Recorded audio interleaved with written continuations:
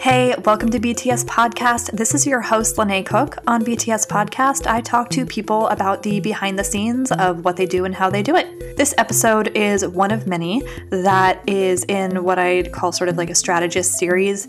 I have a background in strategy, and among many other professions, I speak to a variety of strategists. This episode was recorded, my gosh, over a year ago now, and I have been meaning to get it out, and I haven't, as I'm sure everyone realizes. It's been a wild last year or so, and so here I am, getting it out now, and I'm really excited to share it. My guest is Caitlin Angeloff. She was a former client of mine and has become a dear friend since, and we've worked together many times since. She is wonderful. And she shares so much insight about her role and career trajectory and how she manages her marriage and being a parent to 2 kids while also growing her career. And I just really appreciate all of her vulnerability in this. When we recorded this episode, she had a role as social strategy director at a healthcare group. She has since left, and she is now senior director of corporate marketing communications at Seismic. When we met, which we talk about quite a bit, her role was director of global social strategy and operations at DocuSign. She was at DocuSign for many years and was with them through a lot of growth. And I'm really grateful that she lets me ask so many questions about the growing pains and what she learned. We talk about the ways that she has advocated for more budget and what she's learned about working with executives and getting more budget from different teams. Anyhow, I learned a lot working with her. I learned a lot in this episode, and I am just really excited to share it. If you would like to support this podcast, which I hope that you do, please go to anchor.fm/BTS podcast, where you can become a monthly supporter of the podcast. If you don't want another monthly, couple dollars taken out from your account or credit card every month, I get it. It can be a lot sometimes with all the subscriptions. You can Venmo me. I'm at Lene, LYNAE-Cook. And if you want to support this podcast in other ways by using services that I love and recommend, you can book a hotel when it is safe to travel again someday. Who knows when that will be, hopefully sooner than later. Or a staycation at a hotel near you using Hotel Tonight. I love Hotel Tonight, and currently I am staying at a hotel that I booked because I have COVID. But I'm fine, guys. It's all right. It was rough at first. And I'm recovering, and losing your sense of smell and taste is very, very odd. Anyhow, you can sign up with Hotel Tonight using LCook61, and then someday when you go to book a hotel, you will save on your first hotel booking. As longtime listeners know, I also, my dad does different investment stuff and has taught me a lot as he's learned over the years. And so I manage my own investments using Robinhood. I'm a big fan. If you go to join.robinhood.com/LeneC, which is just Lene and then the letter C, you will get a little bit of funds in your account when you open it, and I will get a little bit of mine, and every little bit helps. I really like Robinhood a lot. I've used it for several years now. I use it in conjunction with Acorns. Unfortunately, Acorns doesn't have like a nice quick link for me to share, so there is a longer, uglier link in the description of this episode. If you're really resistant to reading the description, the link is acorns.com/invite/L33KZP. All the letters are capitalized, and I do encourage you to follow this podcast on Instagram, Twitter, Facebook. It is just #BTS Podcast. You can also follow me across all platforms. There is also a BTS Podcast group for listeners and guests where you can submit questions and guest ideas and things like that. So all the followers get the chance to submit questions whenever I announce that I am having a guest on. And so it's a fun way to stay engaged and have questions or subjects that you want explored. Thank you so much for listening. I really appreciate it. Please support this podcast any way I mentioned, or just by following it, sharing the episode with somebody, or talk to your company about becoming a sponsor. It'd be greatly appreciated. Enjoy the conversation. Hey, welcome to BTS Podcast. This is your host, Lene Cook, and I am in Renton, Washington with Caitlin. I'm going to mess it up even though I wrote down the phonetics. Is it Angeloff? Angeloff. Which is embarrassing to ask because we've known each other for probably 3+ years now. I want to say we're going on maybe even 5. That could be it. Yeah. That sounds correct. Yeah.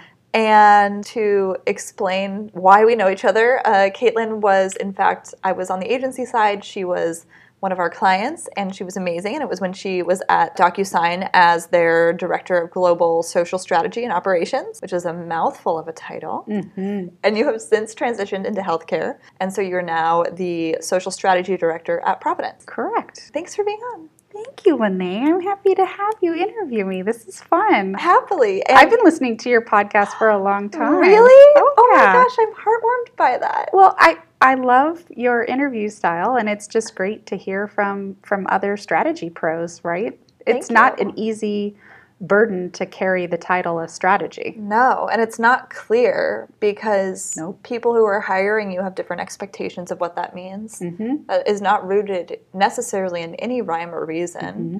Yeah, it is a ambiguous job, which I love because I do not like being put in a box. So ambiguity works for me. I love it.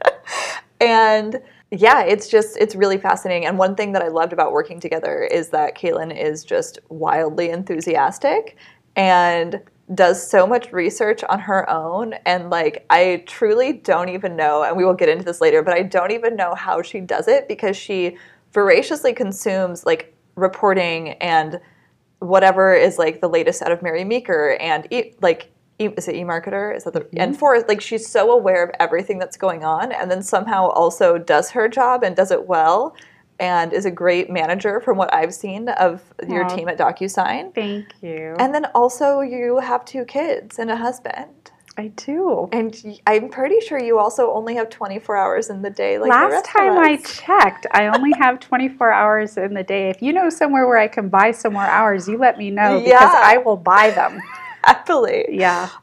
So let's start off by, if you could tell me what you think makes a good strategist. Well, a good strategist is somebody who is curious and has really good critical thinking skills. Mm-hmm. I have found that you don't have a singular strategy, you have a set of strategies. Mm-hmm. So in order to do that, you need to look across the whole, aspect of the business. You have to understand it from a business strategy standpoint, and you have to understand the full customer journey, and you need to look for intersections, right? You look at the intersection between business strategy, brand strategy, content strategy, audience management strategy. So it's all these different strategies. A good strategist can ask the right questions that in case they have not seen what somebody's plan is, you're able to at least ask the right questions so that you can understand what somebody's trying to do in terms of their objectives. And if you are not asking questions or being curious, I don't know how you can possibly help be a strategist because you're not answering any questions. Like if you don't understand what the problems are, how can you come up with ideas as to how you can address them? So curiosity and critical thinking, I think, is what makes a good strategist. That is an ongoing sort of like reoccurring theme as I've spoken to more and more strategists in sort of like the strategy series of this podcast. That's definitely been something that came up in Megan Murray's episode from Analog Folk and with Genevieve Asensio, who's at Mountain Dew, is the ability to ask questions and get to understand the business, which is really fascinating, especially as you like traverse verticals. Yes. And business types, right? Like the business when you're in-house is so different than when you're at an agency. Oh, completely different. And and it just also what type of agency, and is it if you're at a WPP agency versus a privately owned agency can be very different. Okay, I'm jumping in here because a day or so after Caitlin and I recorded this episode, she sent me the following email with a few revisions to her answer to the question. So I thought I would insert it here where, we're kind of already on the subject. So here's what Caitlin said. One thing I want to re-record is what makes a good strategist. As I was lying awake in bed in the middle of the night, I realized what it takes to be a great strategist is to understand the current state, share what the ideal future state can and should be, and then explain the gaps, barriers, and obstacles and put a plan in place to move through them. I'm really glad Caitlin took the time to reach out and add that. I super appreciate it. And now back to our conversation. speaking of which, and this was not my intention for the format of this podcast, but you did recently shift out of DocuSign, which, would you consider that tech? Yes. Okay. Well, cloud, SaaS-based business. Right. Yep. I figured Tech. as much, but It's I wanted tech. to make sure. I didn't want to just jump to conclusions. And then you switched into healthcare. I did. I've been at Providence now for just almost 8 months. So a little under 8 months, yeah. I was with DocuSign for 4.5 years, almost 5 years, during hypergrowth stage. So I joined them when it was just about 400 people, and I left when we had broken through the 3,000 mark. Wow. Yeah. That's a big shift. Oh, yeah. How was that in terms of like your role and responsibilities? Well, I was a one-woman show when I first started, and slowly was able to hire contractors and then hire agency partners and then eventually start to build a team. But all over time proving the value of social media. And I didn't just run social. I don't know many people know this, but I ran the blog too. English speaking only. Right? Largely like a lot of the digital.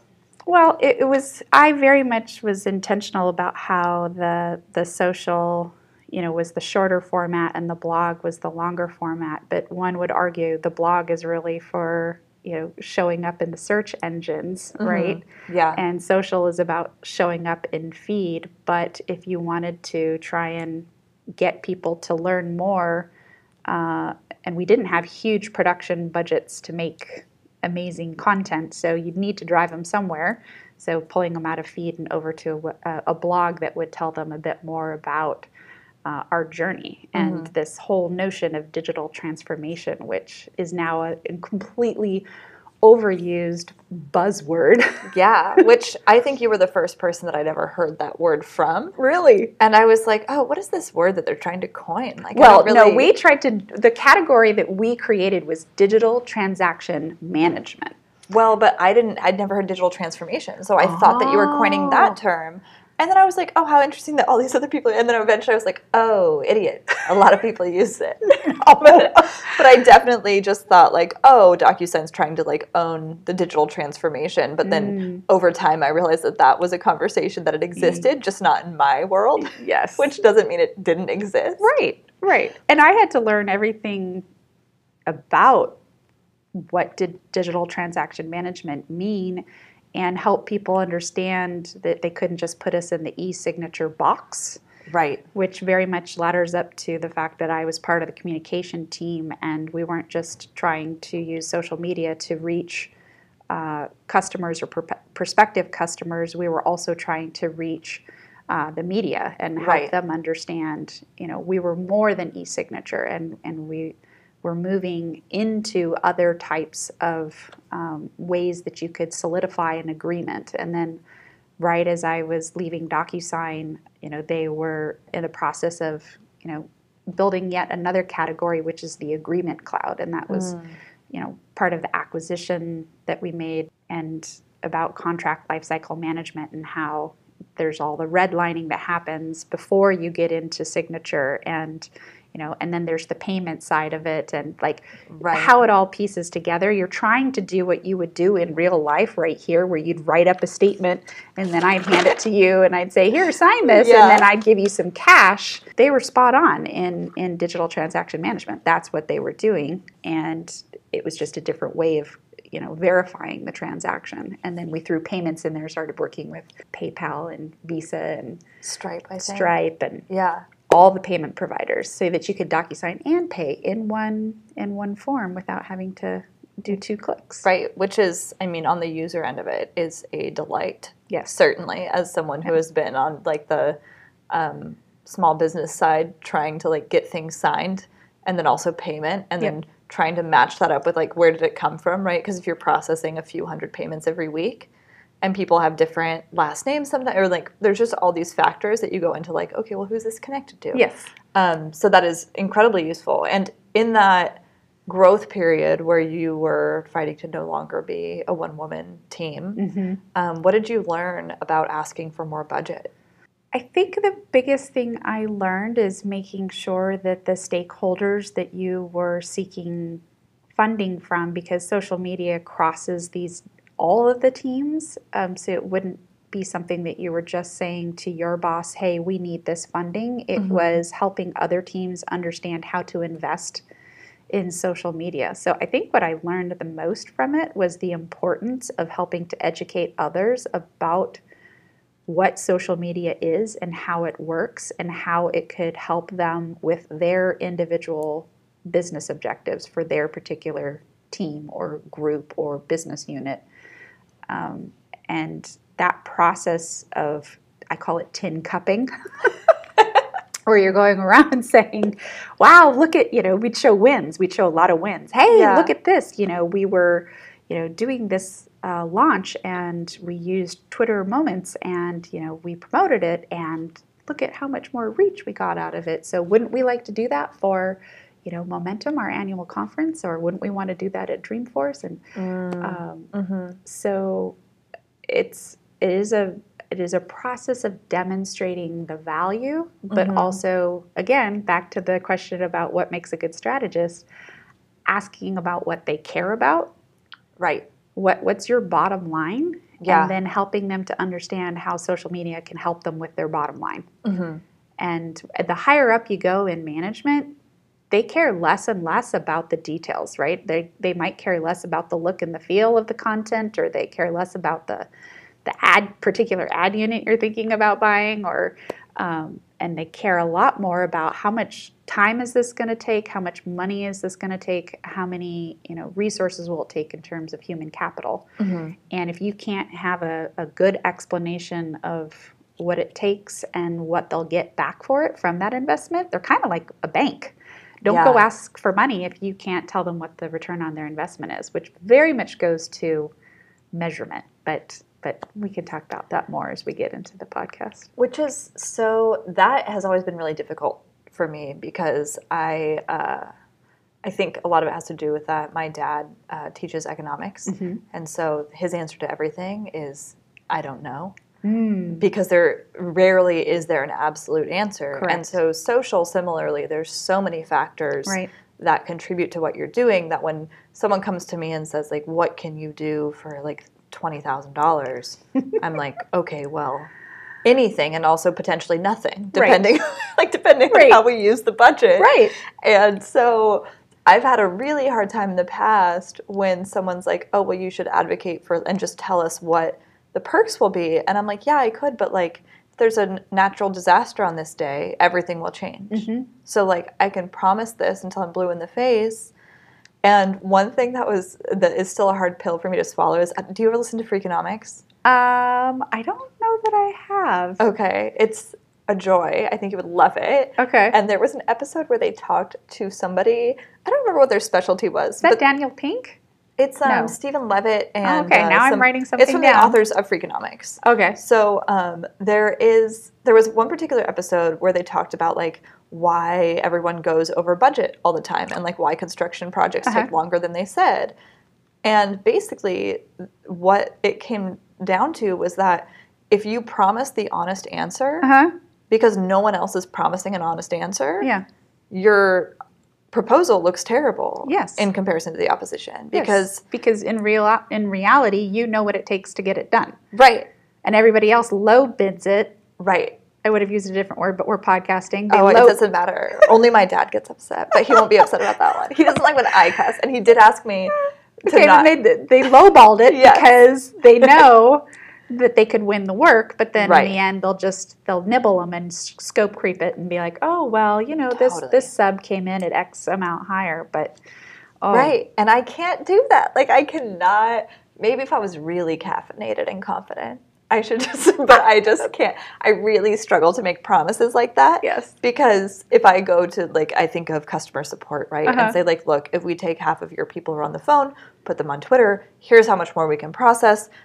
That's all fine and well, assuming also that customer support team is, like, Twitter proficient. Right. And they're willing to invest in that. And also, like, is good at crisis communications. Like, that's making a whole lot of assumptions about a team who at most organizations is usually treated like, here's your talk track and don't stray from it. So you're assuming that like these people have been empowered to have emotional intelligence, when a lot of times people are not, in customer support, are not treated that way, unfortunately. Yes, that is. I mean, they're doctors. I mean, they're diagnosing your problem. I wish they'd have a bit more respect for them. It's like, Right. Could you think how many different problems are being thrown at them and how many things they have to solve for? It's a lot. Yeah, and when they're retaining customers, they are revenue makers. They're your first line and your last line. Like, you're the difference between whether or not they stay a customer or they blast you. So, yeah. Yeah, so I unravel when someone's like, well, just, and I'm like, if my colleague Melissa were here, she'd laugh because when we first started working together, we both announced that we loved brainstorming. And so we were in some meetings and we were all brainstorming, and about 5 minutes into the brainstorming, I just got really quiet and I said, well, I would need to know parameters. I would need to know how much money you are thinking maybe about investing, and what kind of time. Like I just started doing my usual thing where I just start hitting them with questions, because in my brain I'm instantly going to brief mode, right? I'm just like, let's brief this in. I can't really brainstorm with you until I'm briefed in. Yeah, totally. Which is fair. And Melissa had all these great ideas, and she was riffing, and the client, our internal client was like, yeah, I love that, and I love this, and then at the end of the day, like, none of those ideas could be executed because at the end of it, it's like, well, how much money do you have? Oh, well, about 500. Like, right. Not a single thing we just spent the last 45 minutes talking about can ever be executed for $500. Totally. I can boost your post for 24 hours for that amount of money, and it may get shown to 5% of the fan base, right? Yeah. On a single platform. Right. Like, I can't even put that across every single platform. So yeah, maybe it's because in the strategy world, we reach this certain point where we can't actually answer a question directly. Yeah. Anytime we get asked a question, we ask a question back. Right. Well, and that must be so annoying, though, for clients, whether they're surely. Internal or external. It must drive them crazy. Like, I just want an answer, lady. I don't even know how to strip my personal conversations from that. So certainly, multiple times in my life, I've had people who just go like, Lene, is that a yes or no answer? Yeah. And I'm like, well, it really depends. Is that a go, no go? Like, if I go running in the morning, I might be like, my entire brain is like a series of if-then statements. Yes. And so it's like, yeah, all that's fine and well, except for, what if my mom calls? Right. Like, I have zero ability to give definitive answers for anything. Yes. Yeah. Now that you're saying, sort of like that conversation around parameters and everything, it does make me think that, like, as a metaphor, it would be, because some people don't understand it, right? Where they're like, why do you have all these questions? Right. And now that we're having this conversation, I'm like, oh, the perfect metaphor is like, you can't plan your wedding until you know how much money you're willing to spend. Right. And like how much money you're putting in, how much your fiance is putting in, right. if your family's contributing. Right. Then exactly. you can't plan anything. Right. You wouldn't just plan a wedding and then work backwards and go like, well, I guess we're stripping this away and this and this and this. So maybe the best way to describe a strategist is that we're planners. Yeah. I mean, my first job it wasn't even my first job out of college. It was my last year in college. I worked at Seafair here in Seattle, and I saw what goes into event planning, like logistics. If anywhere something's going to show up that you didn't plan correctly, it'll show up in an event. Totally. And then I went straight out of Seafair.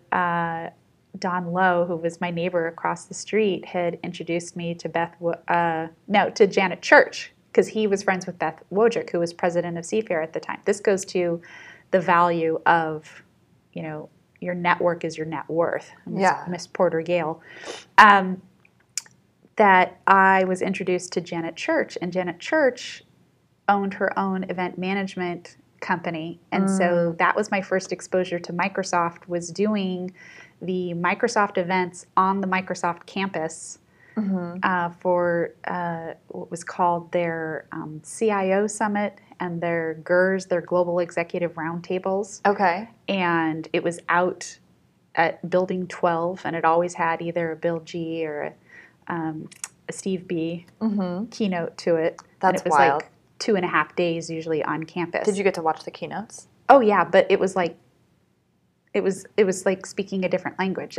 Totally. Every fifth word that I heard out of people's mouths, I didn't know what they were saying. Right. But I knew when the buses were arriving. I knew when they were departing. I knew where we were going for dinner, and I knew if the name badges weren't working. And I learned how to plan because of events. And so I feel like anybody who ever goes into a strategy role, it begs the question, where in your life, whether it was in your personal life or your professional life, where did you get the planning instinct from? Yeah. And was it because you needed to know and you needed to have a plan? Yeah.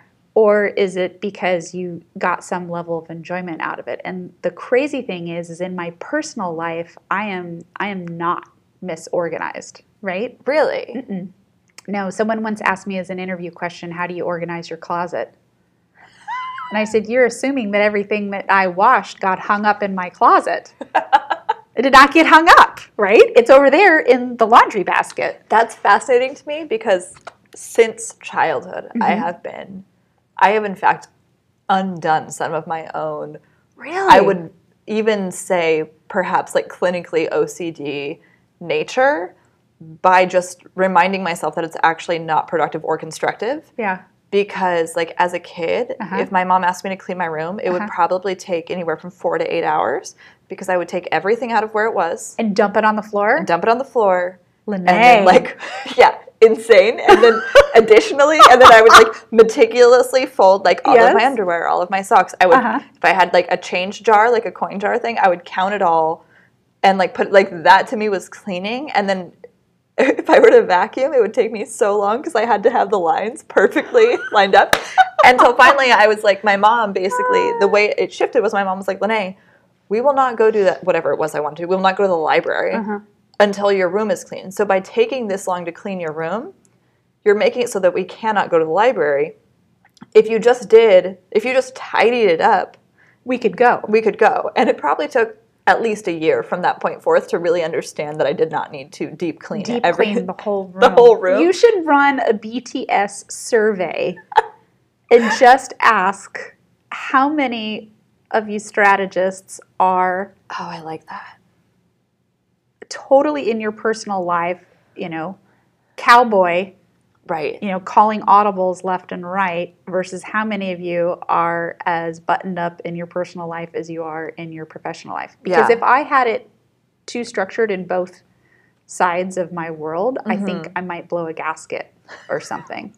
Really. Yeah. There's no way I could keep track of all of that stuff. And the fact that when people like ask me, how do you balance this whole working mom thing and family, I could murder the person who came up with the term of supermom. Oh, yeah. I kind of want to just destroy them. Yeah. Because it did us no favors. And we thought we had to do it all.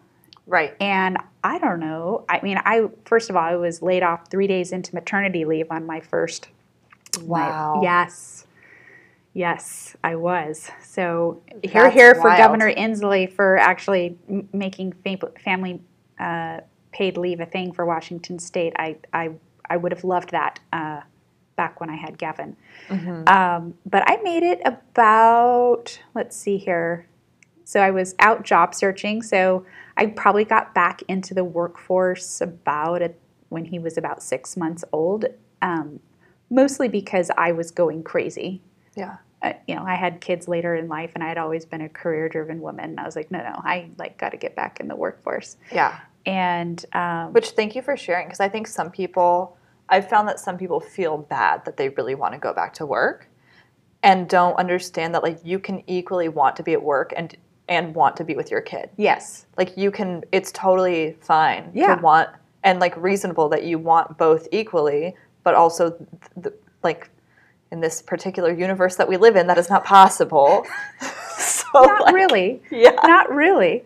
But then I went back to work, and, I'm still breastfeeding, and I'm pumping, and I've got the stress of a new job, and then I come home, and I'm, like, trying to understand what, how did my kid eat that day, and, what all happened. Right.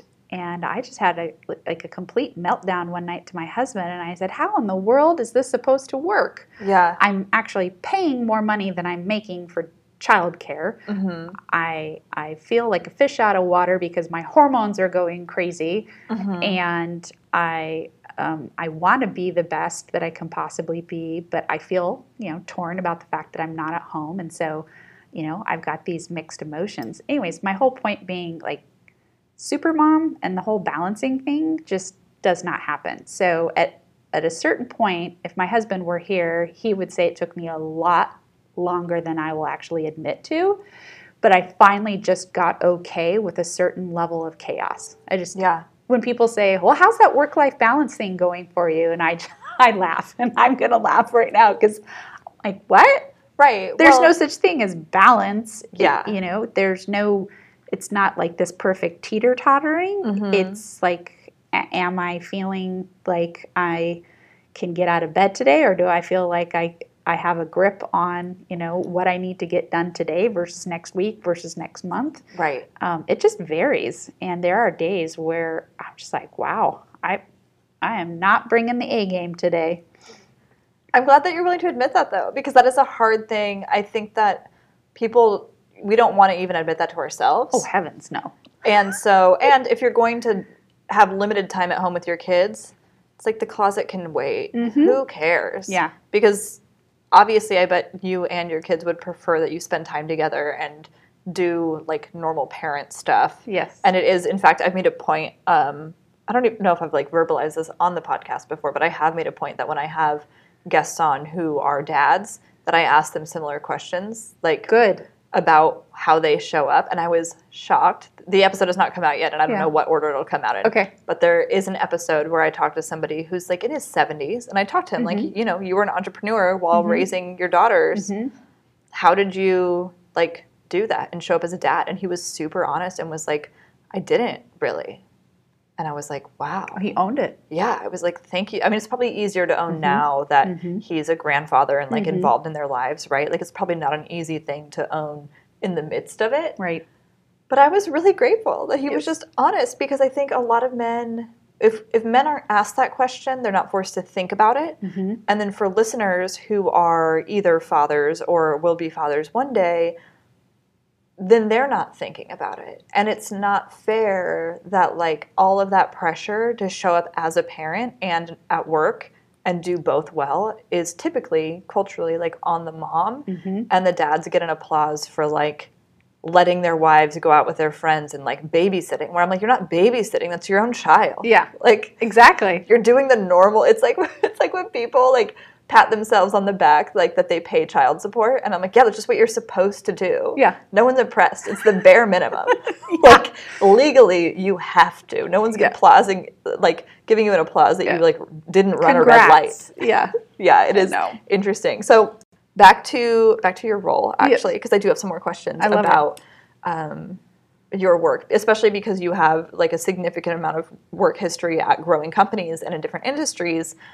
What are some of your tips for working with agencies when you're the client? Well, what are my tips when you're on the client side for working with an agency? Yeah. I mean, I guess we can start from, like, step one. How do you find, like, how do you look for an agency when you're looking for an agency? Like, how should someone conduct that search? Well, the right way to do it is to do an RFI and then move to an RFP, or to do an RFP. Sometimes, though, it's because you see something and you ask, wow, who did that work? That's gorgeous work. So sometimes it's not an agency partner. Sometimes it's a person, or it's a few people. Yeah. So it really depends on the environment, right? So some people who are working in a large organization, they are told who their agency partner or partners will be because they've been selected. Right. And they're meeting a certain criteria and they've negotiated the right rates. Yeah. But I think the best tip for finding agency partners is looking for people who want to understand your business. So same kind of thing. They're curious about it. Yeah. But that they are comfortable challenging you. Yeah. I'm always nervous about an agency who says yes to everything I say, and they're like, oh, yes, yes, yes. I would look for the people who challenge you or are willing to debate with you and have a conversation about what the right thing is for the business at that point in time. And agencies vary in size, right? Sometimes you've got a big agency and sometimes you have a small agency. The agency model is really shifting right now. It's a fascinating time to the people who are on the call who are strategists at agencies. I mean, my hat's off to the strategists at the agencies right now because, wow, what a tough seat to be in. Everything is shifting to this, on demand.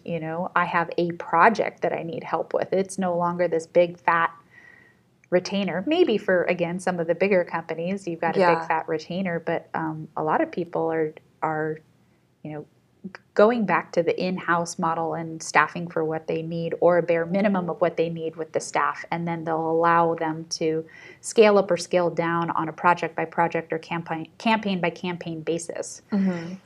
So I would look for people who can partner and collaborate and debate well with you. And then I say this to everybody, your agency partners are an extension of you and your team. Yeah. So they're not there to be beat up on or thrown underneath the bus. I've always treated my agency partners with a lot of respect. I think that's why I got along with the team so well at Rational was, I really respected every person that was billing hours because they had great ideas and asked great questions. Plus, I also owned my own agency for about 3 years. So, that's true. Yeah. Yeah. So I had been on that other side where it's like, why did you hire me if you don't want my expertise? Totally. It's kind of like coming to see a doctor and then you don't want to listen to the diagnosis. Yeah, totally. It is interesting. And I think, I'm all for second opinions. Don't get me wrong. Totally. Like you shouldn't just take a doctor at their word. You're like, I'm going to go get a second opinion. But at the same time, that expertise, like you just paid someone a lot of money to get their expertise and you're not going to listen to it? Yeah, it is fascinating to me because I've seen that happen a lot, especially in like an agency-client relationship. And sometimes I have wondered if some of that stems from the account manager who started the conversation being a yes person. And then when they peel back the onion a little bit and find that not the entire team is like that and that person needed to like hit a number, it can be tricky, especially if you're with an account person who always wants to be a yes person and thinks that that's the right way. When really, like, it is very healthy. I mentioned before we started recording that Gary and I recorded earlier today, and he has his own agency, Convoke, and we talked about, like, where have you drawn the lines about the services you will and won't offer? And when do you bring in somebody else to partner with on something or hand over business to someone else? Because agencies like to think that they can be an all-service agency, but you can't. And that's okay. How could you be an expert in all things? Right. I struggle with that too. It's people say you're the strategist, you're the social strategist, but then they ask me a question about influencers, and I'll say nope. My colleague Melissa knows way more about that, so let's bring her into the conversation. Right. Definitely.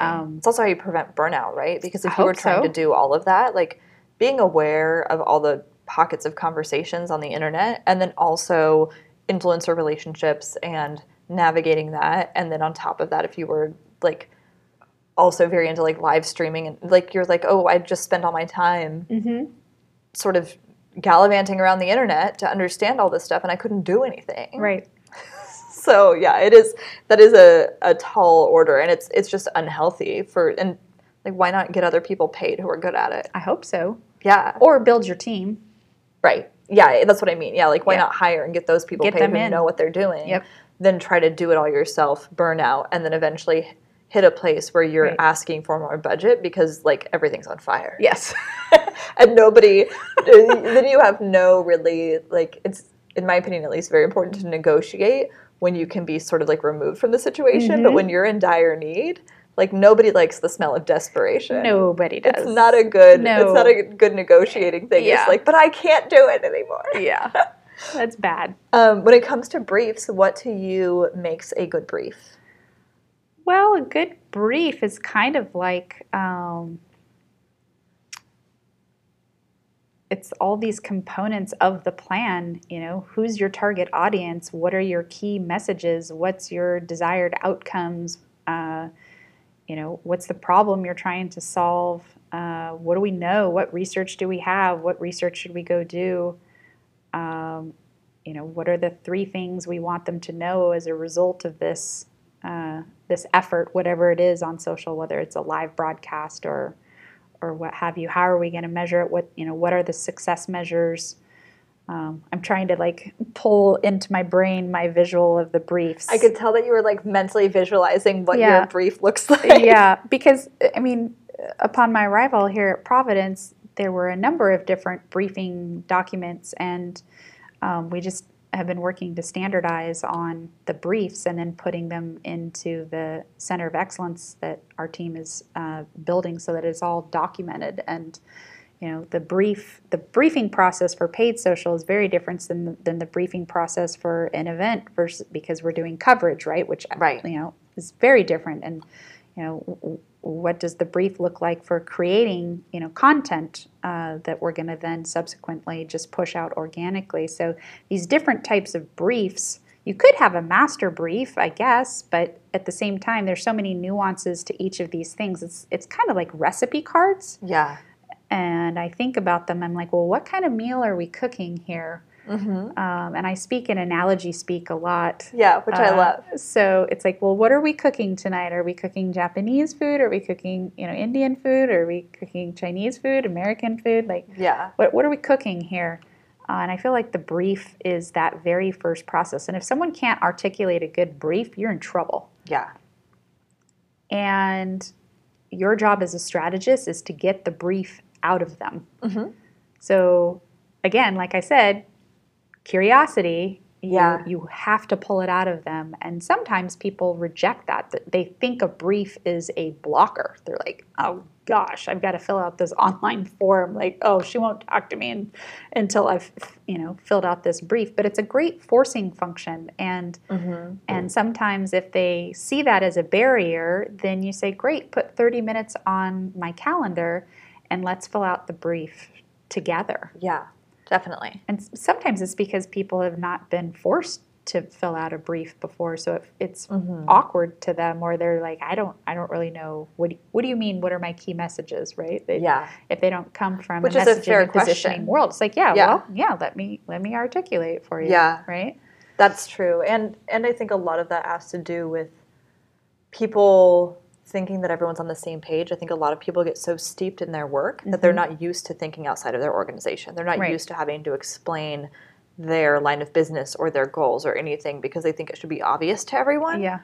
And it's not the case. If we can't agree on basic things as humans, right, certainly no one can pull apart the layers of your business. No way. And understand what that is and what you see success as and what that means and why that is success, right?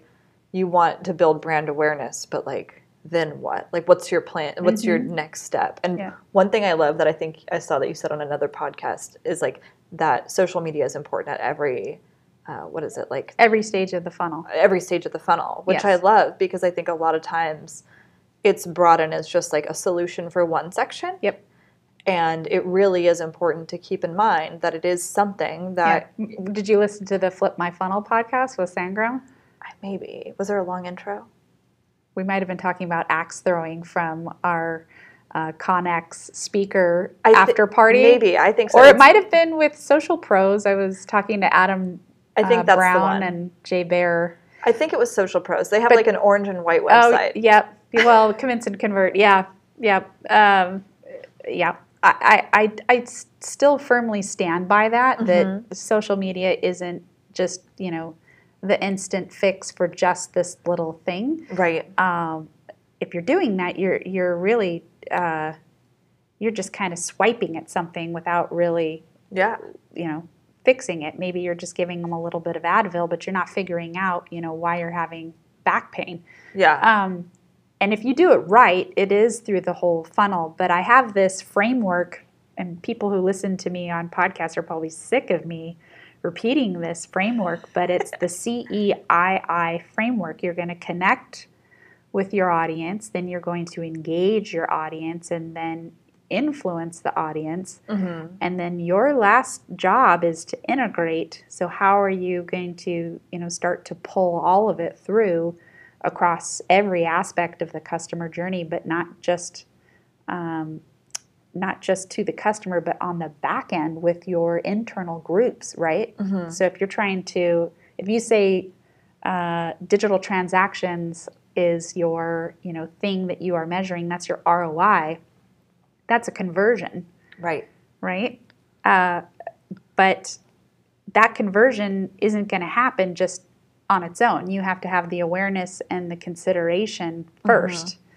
And I can be way more effective in social media if I start with this large target audience that I'm sending out, these paid social video ad units to, and I build a pixel pool, and now I'm going to understand who watched that content and who watched it for 3 seconds versus who made it to the middle versus who made it to the end and or shared it, right? I'm looking for signals, and then I come back and retarget them with the next stage in the journey, and try to start pulling them through till we get to the place where the transaction could happen. And in a perfect world, what Facebook is building and other social platforms are doing too, but Facebook seems to be faster at it than everybody else, is enabling the transaction to happen right there in feed. Right. So don't jump me to, and you've heard me use this analogy before too, is we're living in the mobile social economy. We don't live in the web-based economy anymore. And so if you make me move from social, that is the hot tub, over the cold swimming pool that is the website, I am 10 times more likely to jump out of that experience because I don't want to do that. I should be able to book an appointment or make a call right there. So if you haven't integrated on the back end Facebook Messenger and tied it to your app or to your scheduling service or to your customer care center, that's too much. It's too much for them to do, and they won't do it. Especially it's because, and I'm astonished sometimes how people don't put themselves on the user end mindset at all. Yeah. And it's well, do you enjoy doing that? On mobile? Do you like pinching and squeezing and trying to Totally. And then do you like having to copy and hold your thumb that it cut and pastes the number and then you switch, or at least it's a hyperlink maybe, I don't know. You don't like it, so why would your customer? Why would anybody else like it? If anything, I end up emailing myself websites so that I can then open it on my desktop and do it properly from there because I just really can't. I hate it. Yes. Yeah, it is very interesting to me how a lot of people remove themselves. They walk into work and take off their human hat and then put on their hat of but here's what I think people should do. Yeah. They put on the good enough hat. I'm no, the good enough hat's not going to cut it, and that's when you get disrupted. So, totally. And healthcare is being disrupted right now. Absolutely. There's no question.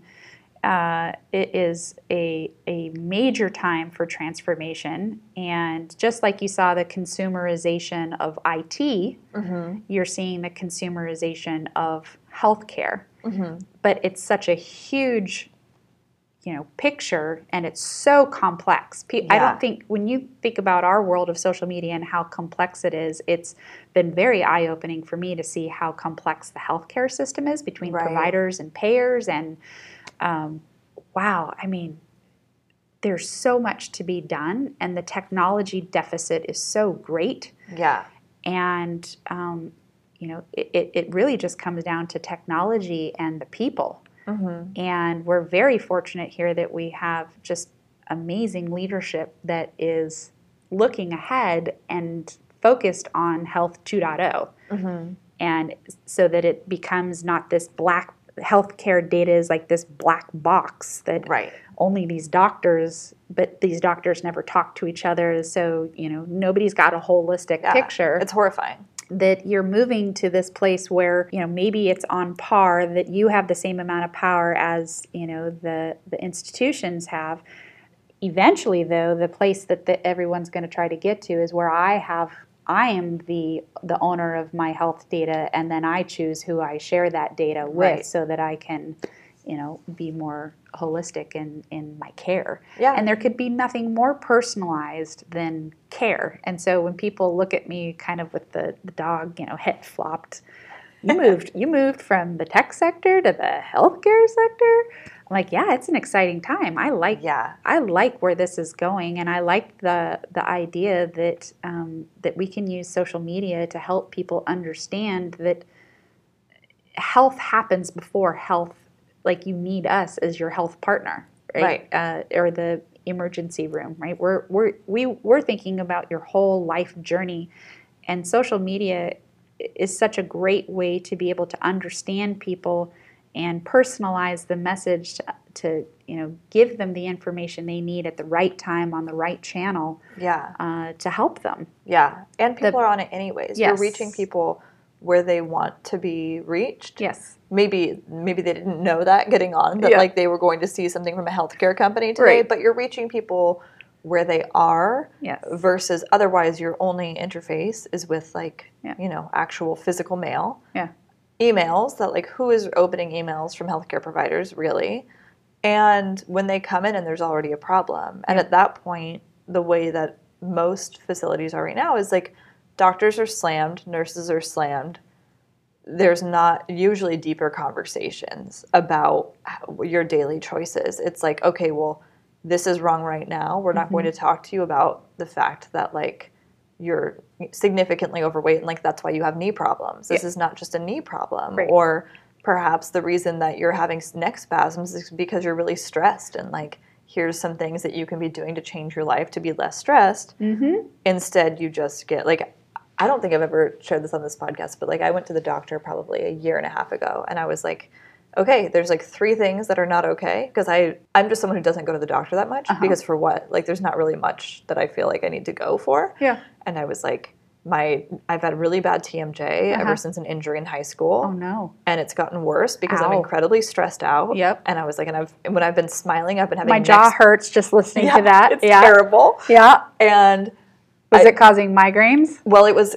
I don't even know if it's considered a migraine, because I've never really I don't really get headaches at all. Oh, you're lucky. Very lucky. I'm so glad. But it literally, there were times, and it would only happen when I was really stressed out, where it would literally feel like there was just a drill going into the side of my head. And it was next to my jaw. So I'm of course, this is what's causing it. And I'm stressed on a computer, so my shoulders are tight and everything. And a few times I'd smiled and had a total neck spasm. And I was oh my God, my body's rejecting happiness. Obviously something's not okay. So it was there's jaw stuff. I'm super stressed. I'm tired. And also my head hurts. Right. My head hurts. But then also I'm fair skinned. I have moles that are irregular. Can you take a look? And this doctor was so dismissive of all 3 of those things. And just brought up that I wasn't on birth control. And I was no one's talking to you about that. I'm 30 years old. I'm pretty sure I'm well educated in this department. I can manage. And she would not address any of the, she was oh, well, I wouldn't worry about irregular moles if I were you, because all of your moles are irregular. And I was oh, really? With my history, personal history and family history of skin cancer and being a redhead, you just wouldn't worry about that? Great. Thanks for the support. Right. And then also told me that being stressed was and the symptoms I was having of stress was very normal for people my age. And I was that's not constructive. Wow. No. You're really not, there was literally, and between each grievance that I had, she brought up birth control. So she brought it up 3 times total in our conversation. And by the end of it, I was yeah. And so I told another, because I had to go there for something that was semi-urgent a few months later. And they were well, who do you normally see? I was I don't know her name, but look it up in the system, and I never want to see her again. It was that bad. Wow. I was she was completely not listening. And so I ended up going to an acupuncturist for my jaw, and then to a homeopathy doctor who has worked with me on all of the aforementioned problems. And it's been great. Good. I'm doing much better, but I just was seriously, you're not even going to ask, none of this matters to you. You want to write me a prescription for a problem I have not discussed. And that's also that's sort of a personal subject. It is very personal. And I was look, if you think I'm depressed now, watch me on birth control. You want to see me depressed and psychotic? Great. It will not be pretty. I won't have any more friends to talk to about my, who will I lean on, because no one will like me. Oh, because I'm so sorry you had that experience. But it's also I think it's pretty normal, unfortunately, because, and I wasn't even upset with her because doctors are like, I think there's some statistic that like for every hour with a patient, they have to do like 2 hours with like paperwork and computer stuff.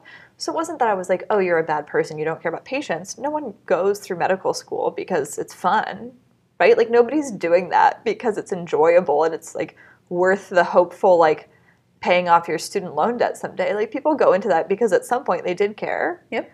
And then we have a whole campaign around hashtag why I care. Right. There's a lot of reasons why people go into this line of work. And it wasn't to do the paperwork, I'll tell you that. No. And with, like you were saying, the technology adoption being what it is, like it needs to be better so that doctors can do their jobs and be proud of the way that they're doing their jobs and that patients can receive that care. And it's getting better.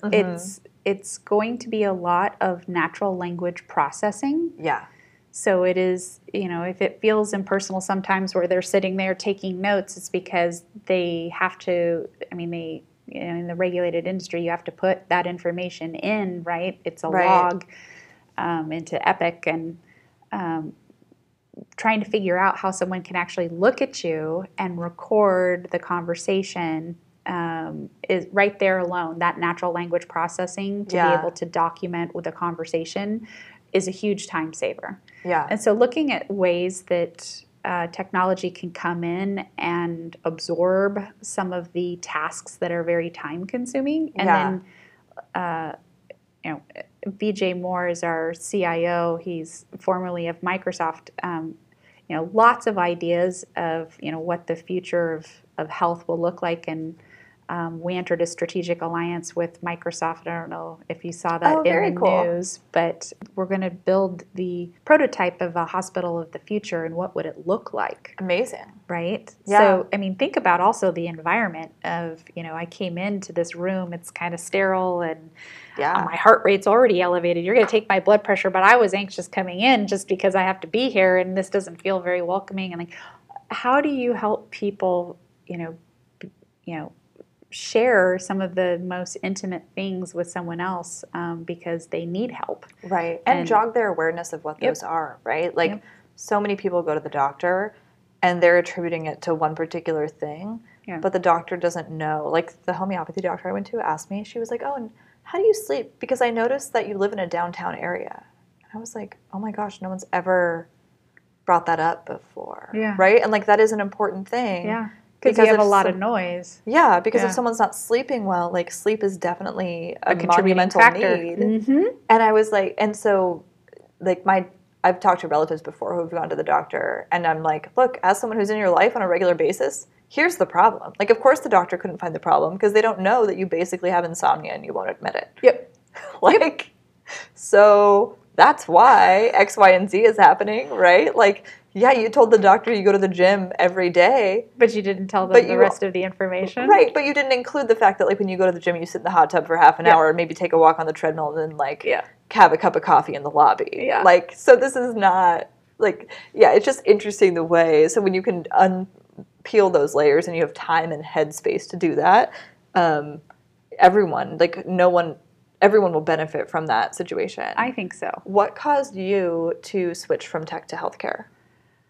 Well, I'm coming into probably the later part of my career. I won't tell everybody on the podcast how old I am, but I've been doing social media for 12 years. I started in 2007. Mm-hmm. And it was at a point in time where it's like, if I'm going to be doing work, it needs to be meaningful work for me. That's not to say that the work that I did at DocuSign wasn't meaningful, but I have this real sense of urgency to do social media for social good. Yeah. And when my boss, Mary Runoff Hansen, she reached out to me and said, hey, I'm thinking of hiring someone, for the social strategy director. Do you know anyone? And I stopped for a second, and because of course I was just going to do my usual Caitlin connector thing. You know me, I love to connect people. It's like in some former life I was either in recruiting or I was a matchmaker. I don't know what I was, but I love to connect people. So I was about to be like, oh, Mary, you should talk to so-and-so and so-and-so and so-and-so. And then I paused for a second and I thought,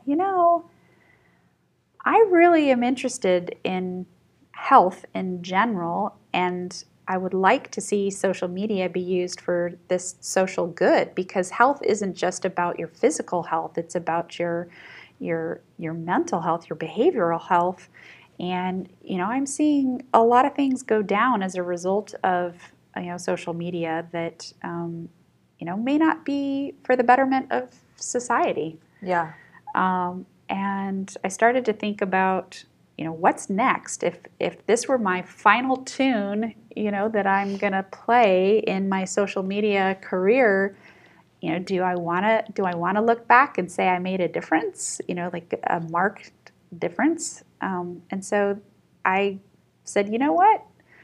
I'd be willing to come do an informational interview, and just the mission called to me. I'm not a religious person, but the mission of helping the vulnerable and the poor really spoke to me. The heritage that we were founded by women, and we're one of the... Oh, I did not know that. 6 women founded us, and we're one of the oldest women-run businesses in the country. That's fascinating. I had no idea. Yeah, a lot of people don't. And regardless of someone's opinion of religion, that says something to me. That I'm all about female empowerment. Yeah. And if we're going to close that gap, that sold it for me. And then Mary's just a genius, so that sold it for me. And then I met the rest of the team, and they're brilliant. And so it was one of those things where I'm like, yeah, all the stars are aligning here. And yeah. Sometimes you just close your eyes and you take a leap. Yeah. And it was a tough decision. It really was. It really was. But I think, here I am. I am still in learn-it-all mode. I just still have so many questions. People are like, Caitlin, what's your Providence social strategy? And I said, well, we have our current set of social strategies. Yeah. But I need way more information. So we're working a lot right now on measurement and getting all of the social data in across, we operate in 7 different states. That's a lot and we have over 200 different social channels. That's a lot of channels. That's a lot of social signals. Yeah. And then how are you marrying that social data with other business systems data so that you can extract the channel insights and the message insights and the creative insights and the audience insights? And I just I'm at the tip of the iceberg, and it's really fun. Well, and too, and I've noticed this with a lot of organizations, that if your goal is to help people who are vulnerable, like vulnerable populations, you also need to understand where they are on the internet, because otherwise you're not really reaching those people. Right. And that's I was actually really happy with, because I had a similar conversation with the Big Brother Big Sister organization here, because I'm a big sister in it. And great. Thanks. I mean, it is great. You. I like it. I really like that. it, and I've been doing it for a couple of years now. And when I talked to them, because at first I was like, oh, this is great. And then once I understood, I was like, oh, parents have to agree to this too. And so my question to their director, who's wonderful, I was like, hey, I'm really interested in understanding how you're getting kids in this organization, because if the barrier is that parents have to sign their kid up, then you're missing all the kids whose parents aren't involved. And how are you getting kids in group homes? Because I had a lot of friends who grew up in group homes, and then I used to volunteer in one with my dad. And it's like, how are you reaching those kids, right? Because those, someone who's running a group home, they're exhausted. It is emotionally, and it's wildly taxing. You're not making a ton of money, right? You're just trying to help these kids survive. One of my close friends in college, we had I was really frustrated with him because I was like, you're just not pulling good grades. What is going on? And then he explained to me well, I grew up in a group home. All that was ever expected with me is that I passed. The bar has never been set higher than just doing the bare minimum. And I was like, oh wow, I'd never even thought of that, because I was grounded if I had as low as a B minus. Like I had to have all A's or B's, which means I was basically grounded as long as I had a history class, because that is my worst subject by far, like to date. And I love learning about history. Yeah. Useless at retention. Yeah. Absolutely useless. So like I was basically grounded from the 7th grade until halfway through junior year of high school, I think. But look at you now. Your dad must be so proud. Probably. Let's hope. I don't know. Dad, if you're listening, give me a call and just tell me. This feels terrible, but I've never really cared if my parents were proud of me. Like it never occurred to me for that to matter to me. So I feel really bad when my friends are like, I just don't think my parents are like proud of what I'm doing. I'm like, oh, I've never thought about that. And my parents tell me that and I'm like, oh, that's good. But I don't have an emotional response to it, really, because I'm like, I think that the bar for myself is much higher than what anyone else puts for me. So someone else being proud of me is a kind of a like, that's just icing on the cake. Like sort of, it's almost like irrelevant to me sometimes. Like unless I'm really like, there's somebody I dated who once told me that they were proud of me, and I was like, wow, really? Like I was like, thank you, because also that person's very hard to impress. Right. Versus like my parents are basically like just always on board. So I'm like, yeah, well, you've never really been upset thus far. So like about my adult life choices, certainly as a teenager, always upset at me. But as an adult, haven't been that upset. Oh, well, that's good. So how did you wrap your head around the transition from tech to like, because I imagine they expect you to come in here sort of hitting the ground running in a way, or was there room for you to take a few months to absorb things? Like what was your onboarding process like? Because that is tough after being at the same place for a while, going to a net new industry and team. Well, I still consider myself in the middle of the onboarding process. I really feel that anyone's first 12 months on a job, you're onboarding. Agreed. Yeah. People are like, well, what was your first month like? Or, like being waterboarded. Yeah. Careful, don't get it on the mic. I was pretty adamant about this 30, 60, 90-day plan that I put together, that I gave my boss, and then I shared with the team when I came in, because I really do believe in transparency, right? You shouldn't just share that kind of information with your boss. Like, help everybody else see what it is you're wanting to do. Mm-hmm. And I spent a lot of time doing a social media assessment. An audit had been done already, so thankfully Denise has this gorgeous smart sheet that, gave me a pretty good understanding of the landscape from how many channels we had, and we have sprinklers, so we have a really sophisticated tool set. Oh yeah, that's great.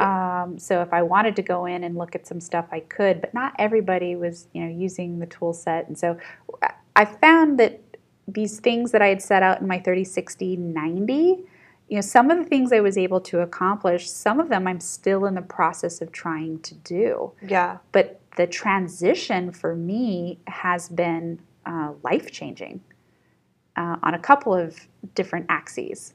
One, I got a diagnosis for my son shortly after I came into Providence for my youngest son, Noah. We found out that he's on the autism spectrum. Mm-hmm. And so if the transition or the transformation over wasn't enough on a professional level, I was thrown this curveball on a personal level, and suddenly was in the health sector, and I was like, wow, I don't know if the universe had intended this to be this way, but I was about to go through an exercise in how do you find out information, seek out help and support while you're going through this change of job from tech sector to healthcare sector, and it was challenging and still is challenging, and I like challenges. There is no question that if you said, Caitlin, are you up for the challenge? I'm up for the challenge. So it's not easy to get me to quit. I would say I have the inverse problem. I have ridden dead horses long past when I should have gotten off the horse. So the transition for me has been a lot about self-exploration, right? What actually really matters here? And what do I want to learn from this experience? And every time I feel uncomfortable, I'm learning something.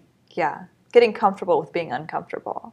Exactly. But people are not okay with that. No. When people get uncomfortable, the thing that they want to do the most is get right back into that comfort zone. So one of the things I am better at saying now is, I don't know. Let me think about that. Because they are looking, saying, hey, you're the social strategy director. What's the answer here? Right. And it's, I don't know. I need more information. Yeah. Let's go do, some listening. Let's go do some research on the numbers. Let's, go investigate this. And I'm trying to learn to also have a greater level of patience. In the tech sector, things move really, really fast. Totally. Way faster. And there's less limitations. Yes. Well, we're a regulated industry, and that that was the wild, wild west of, that's what I mean. E-signatures. Yeah, So I have come over here, and things that I would normally, okay, let's place there's no pixel place. Great, let's place a pixel. Nope, can't do that. Regulated industry here, right? That's PII. Unless we have, a DMP and, it's secure and encrypted and yada, yada, yada, we won't agree to do that. So some of the things that I was used to deploying as usual tactics, they're not strategies, they were tactics. Right. Yeah, the mechanics. Yeah, some of those things I've not been able to do. And so I'm having to think outside the box a bit more. Right. And that has been very powerful in reminding me of the need to build relationships.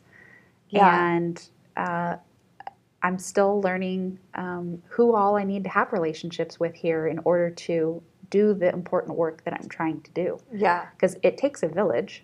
Definitely. And it's going to take time. And befriending your legal team. Yes. And our risk team. Right. And our information systems team. Yeah. And our like the number of teams you have to interact with, it's both a blessing and a curse, right? Because it's going to take more time, and you need to bring more people on the journey with you. Yeah. And some people have been here, for years and years.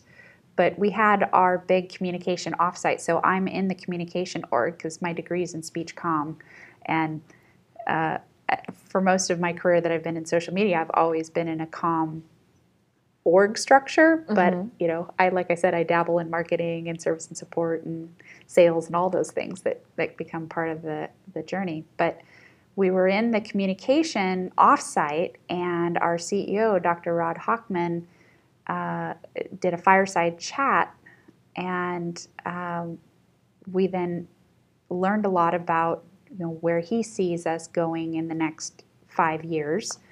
And then it was opened up to a Q&A. And I rose my hand really high. Mm-hmm. And I'm not shocked.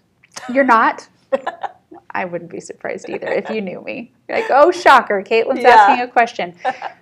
And I said, what's your advice to new members of the organization? We're called caregivers here. We're not employees. We're caregivers. That's awesome. And what's your advice to the caregivers who are new? Mm-hmm. And to that end, what's your advice to caregivers who are veterans, who have been here for a long time? And then he smartly asked the room, how many of you are new? Mm-hmm. And about a third of us in the room raised their hand, which is a great sign. He was excited. Dr. Rod Hartman was super excited about that. He's like, this is great. Yeah. Thank you all, for coming. My advice to the people who are new is to learn as much as you can. Yeah. Find a buddy or mentors who can help you learn as fast as you possibly can. Mm-hmm. And then he said to the veterans of the company, of our organization, we're not a company, we're a not-for-profit, so I can't, Yeah. I got to use that word, is for them to have a growth mindset Yeah. so that the worlds can come together to find what's the best way to move forward, leveraging the power of technology and the power of people Yeah. to move forward. And that just really stuck with me. So I think a long-winded way of saying how has the transformation been? Challenging, enlightening, soul-searching, Yeah. and rewarding. Yeah. All of those things. And that's all you could hope for, really. Totally. And it's what you were looking for in coming Very here. much so. Was all of those things. Yes. Yes. You have managed a few different teams. What are some things that you learned in managing a team? Well, I've had a couple of different kinds of teams. I've had teams that I'm super bonded with and tight with on a professional level and a personal level. And Yeah. I've had teams where we're not bonded. And I guess my advice is, as the manager, as someone who's, quote unquote, in charge of a team, you have to earn that. That is not a title that you just get to have. Right. Yeah. You have to earn it.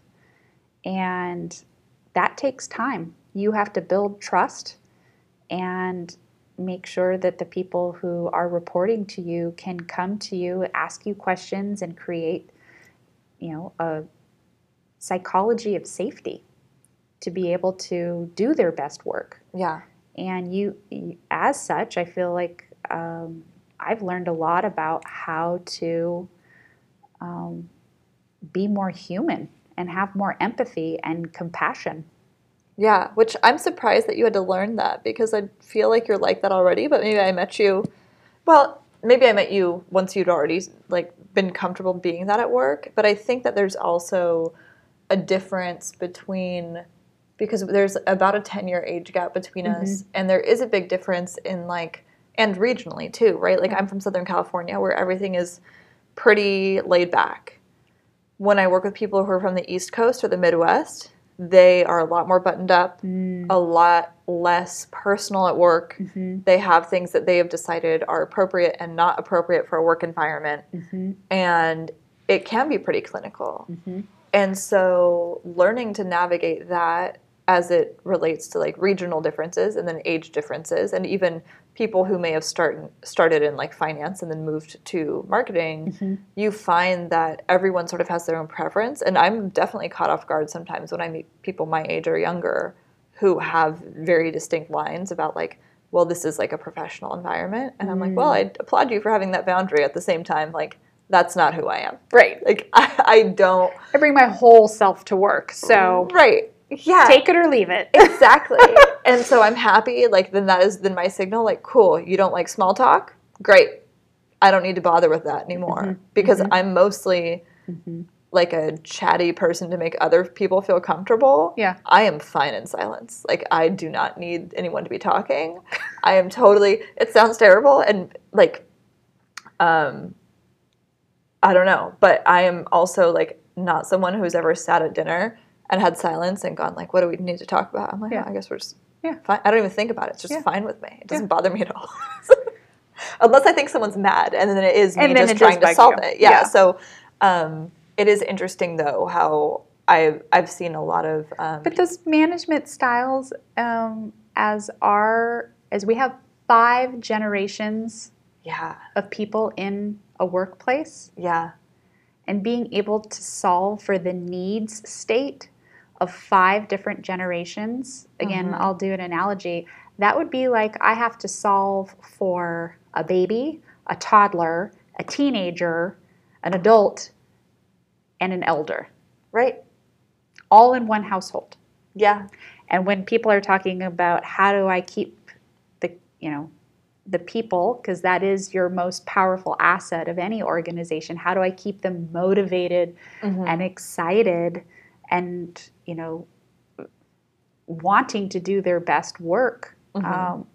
Your core leaders, that's what we're called here at Providence, your core leaders have an incredible amount of responsibility to make sure that you are helping people. Right. You are helping them do their best work to stay motivated and interested and to get the information and the tools and the resources they need to do their best work. Yeah.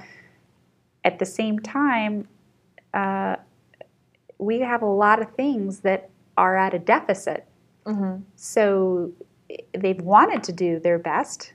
Yeah. But they have been hamstrung in a variety of different ways. And they've been told sometimes, time and time again, we're going to do this, and then we're going to do this, and it hasn't happened for them. Because I think in the healthcare world, again, I don't know this for a fact, but what I've read was technology was promised as being this amazing thing that was going to really help the healthcare sector when technology came on the scene. But it didn't advance or evolve as fast as it did in the tech sector. Right. And so it's been actually, I think, more of a burden than it's been helpful. And so when I came here and I've been talking about the power of Sprinklr and how a tool set can really be helpful, people kind of look at me like, really? Right. Really? Because they've been burned too many times. Is that going to be helpful? You're going to make me use a tool? No, I'm just going to be on my mobile phone and I'm going to switch between my Twitter account, my personal account, and then the work account. Right. You know, so trying to help people understand how by encouraging them to do some of the things I'm encouraging them to do in the long term, it's going to pay off for them. Right.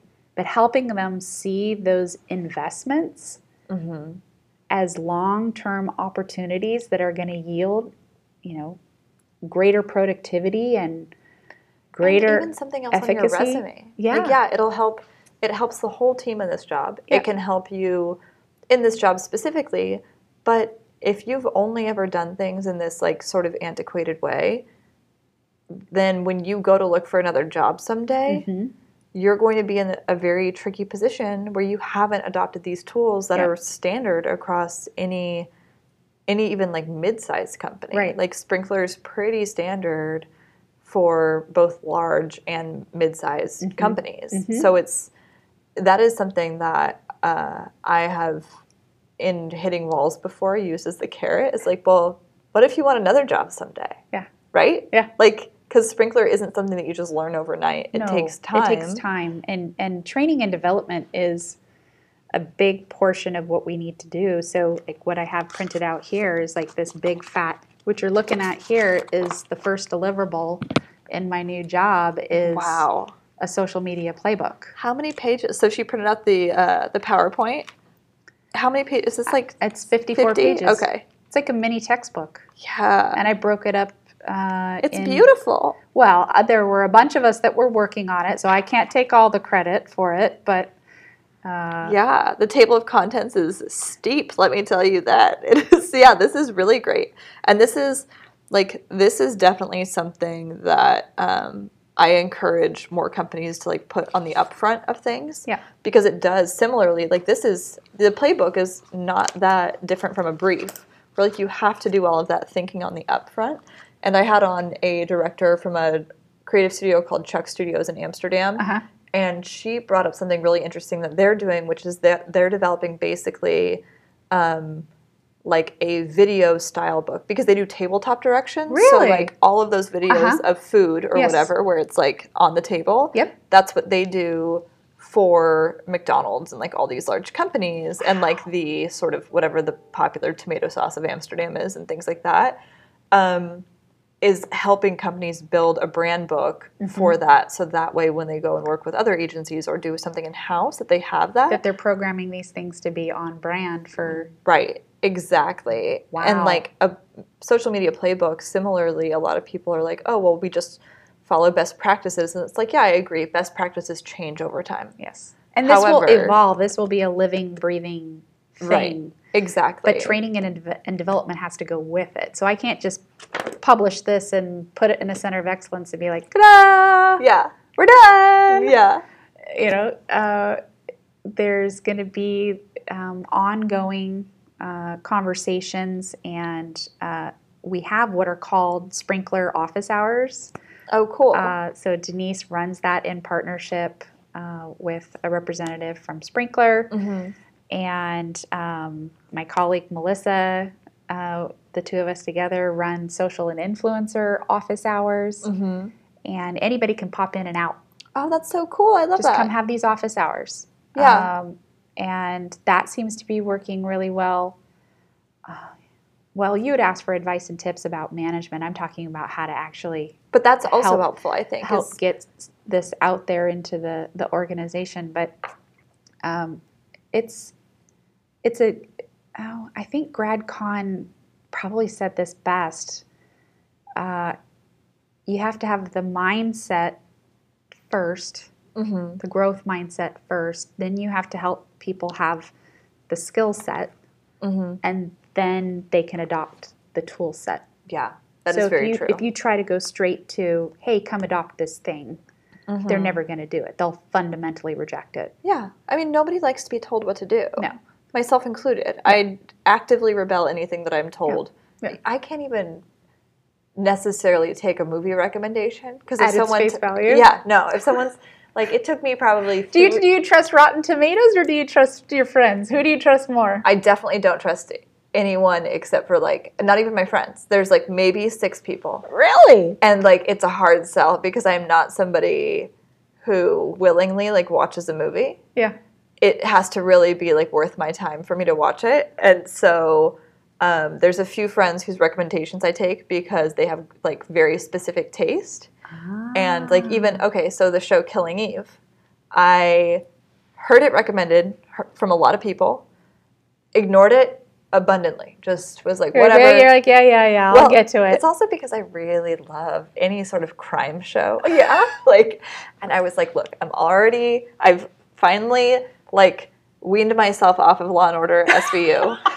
Just gonna ask you. I have finally, after God knows how many hours of my life I've spent watching that show, which horribly enough puts me to sleep. Like that's literally when I need to go to sleep sometimes in years past, I have put on Law and Order SVU and I can't even make it past the opening credits. All right. Which is like ridiculous.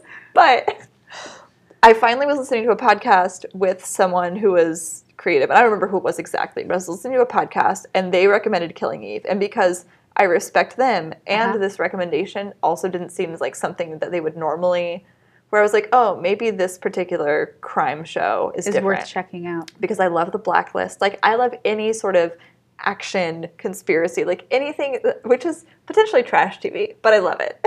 There's nothing wrong with that. And Killing Eve, Caitlin, it is so good. All right. I made my cousin watch it because I've been pressing her to go to acting classes with me because she has such a like good, what did she call it? A mimic's ear. Like she's so good at impressions and she's so funny. And also she's like gorgeous. But she and her sister both are 2 of the funniest people I've ever met and so good.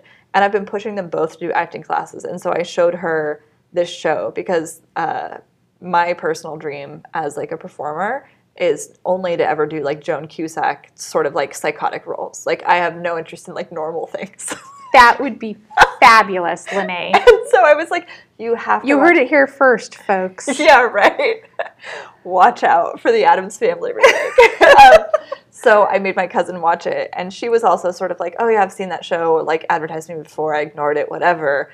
But it's the writing on it's so good. It's like amazing. Okay. And so it takes like very specific recommendations like that. My friend Dom, and I love a good spoiler because then it tells me if I should actually watch it. Right. Because I cannot emotionally invest in something if it's going to, like, I get too into movies. So, like, I couldn't watch Split until I already saw Glass and knew how Split ended because the suspense of, like, knowing that some girls were going to die but not knowing which one or all of them, can't handle it. I will fast forward through the movie because You just got to know. Yeah, because I feel like I'm going to have a literal heart attack. Yeah. Like, I am clenching every part of my body. Like, it's like an hour-long Kegel for me. It's terrible. Like, I can't do it. It's terrible. Oh my gosh, I love it. So Anyways, yeah, Killing Eve is amazing. Okay. So let's switch a little bit to like family and personal life. Yes. When you were making this change of companies, did you talk to your husband before opening up that door, or did you go for it, or like how do you guys communicate career stuff with each other? Well, career stuff over the years, he's been my biggest cheerleader. That's awesome. Drew, if you listen to this, thank you for always believing in me and pushing me to do my best work. I just got chills, Caitlin. Yeah, he's the best. So we always talk about everything because we are partners. Mm-hmm. And he helped me through a really difficult time in my life right after we IPO'd At DocuSign. At DocuSign. Shortly after that, my dad was diagnosed with stage 4 cancer. Yeah, I remember. And we lost him just about a year ago this October. Yeah. And nothing kind of makes you stop and look at what you're doing and how you're spending your time, like when you lose a family member or a loved one. It doesn't always have to be family. Family is, the people that we choose to be with. Mm-hmm. And I was just really taking stock in life. Mm-hmm. And his advice to me was really think about what's next for you. Mm-hmm. What's next? And you need to be open to anything and everything that is next. Yeah. And it was at his encouragement that normally, like I said, I'd be like, no, connect you to, and I'm like, hey, wait a minute, maybe we have a conversation about this. Yeah. And I had other conversations too. My old boss, Greg, is at Trip Actions now. Oh, really? Yeah. And had talked with Megan, the CMO, about maybe joining Trip Actions, and had some meetings with ServiceNow, which was also in the SaaS world, and digital workflows, and chatted with them. So the advice was the perfect advice for me, which was stay open. Mm-hmm. And I did stay open through this, process of doing some exploration. And then, the tough part is just about making a decision. And then it's helping one door to close and the next one to open. But that in-between stage, lots of conversation. I think my kids were more stressed out than my husband was. Interesting. Yeah. So they knew that you were looking potentially for another job. They knew that my time at DocuSign was ending because DocuSign was going to move the job to San Francisco. Oh. And we agreed on a date where we would part ways. Okay. That makes sense. And it was a moment in time where they asked a lot of questions like, well, what does that mean? Really? Yeah. But then they said, so does that mean you're going to stay, like, Gavin, does that mean you're going to stay home with us for 6 months like Daddy did when Daddy was looking for a new job? Because Drew, when he left HBO, they, gave him a severance package, and he was able to stay with them for an entire summer while he figured out whatever his next job was, right? So they're like, oh, is Mom staying home? And then my youngest was, well, are we going to be able to pay, all of our bills? That's fascinating. And, well, he's my warrior, and he's the one that's on the autism spectrum. So, in his mind, things like they have to be more concrete and explained way further in order for him to feel like he has the information he needs. And, of course, we as a family, there's conversations that you have with your husband, and then there's conversations that you have together as a family unit.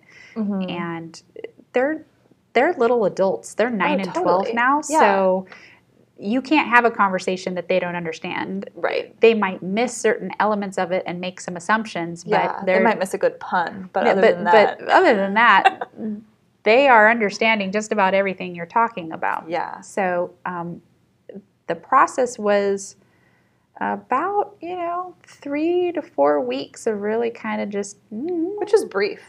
In the world of job hunting and stuff, that's like a very condensed time period to make all of those decisions and transitions. Yeah. Yep. But there's no such thing as a gap.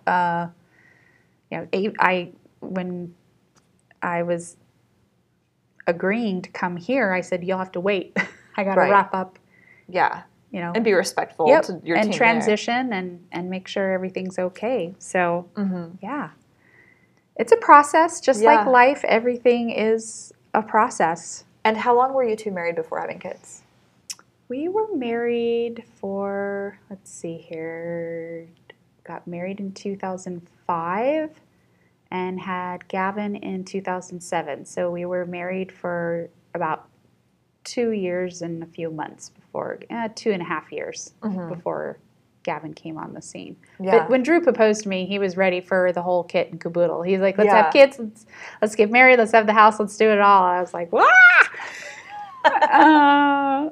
Also, when she made that sound, she put out her hands like stop, like Yeah. like hold on a second, not wait, not like immediately on board. I am not ready to have Well, babies because, yet. you I know- had, Gavin at 33 and Noah at 36. So for those of you career women,